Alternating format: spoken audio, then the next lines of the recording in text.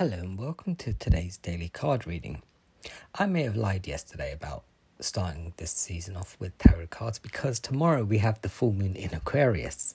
So I'm going to be reading from the Moonology deck today and tomorrow. Today we have the Moonology Manifestation deck, and the full moon in Aquarius says, be real.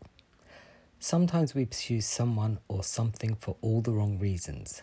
Our ego gets involved, and before we know it, we're driving ourselves crazy by chasing something that might not even be right for us. This card reminds you that sometimes you need to back off a little. Worry less and trust more.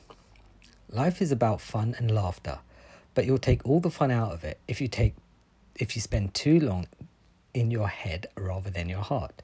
You might win, you might not. You might win, but it might not be a great victory. Release. Okay, manifesting balance. Find a balance between being real and trying to please all of the people all of the time. Manifesting mindset. Life goes in circles, and that's okay. The more you can accept, the easier this phase will be for you. Manifestation affirmation. The truth empowers me and sets me free. Okay. So tomorrow's full moon actually brings a bit of joy and also a bit of regret.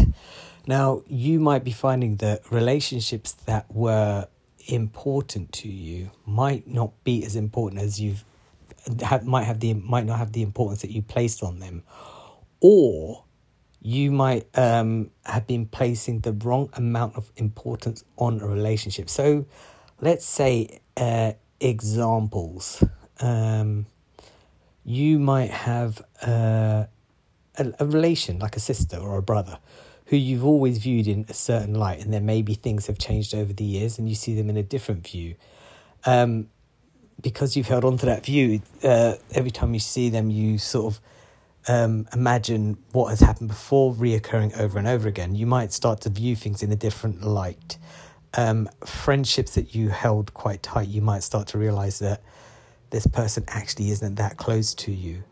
Or you might find that the people who are closest to you are the ones who you've kept at a distance.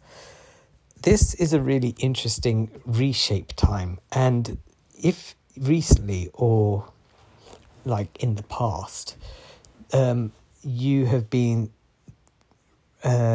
the kind of person that would ignore people, and now you are currently being ignored. It's like payback. It's like karma. Your debts are now coming into fruition. So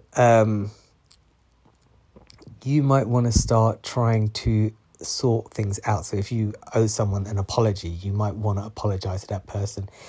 If you feel that they don't deserve an apology and they are quite insistent that you do, in order to create less drama in your life going forward, you probably, if it's true that you really do owe them one and you're just being really stubborn and just like, no, I'm not going to do it because blah, blah, blah, blah, blah, then you might find that might come back to bite you.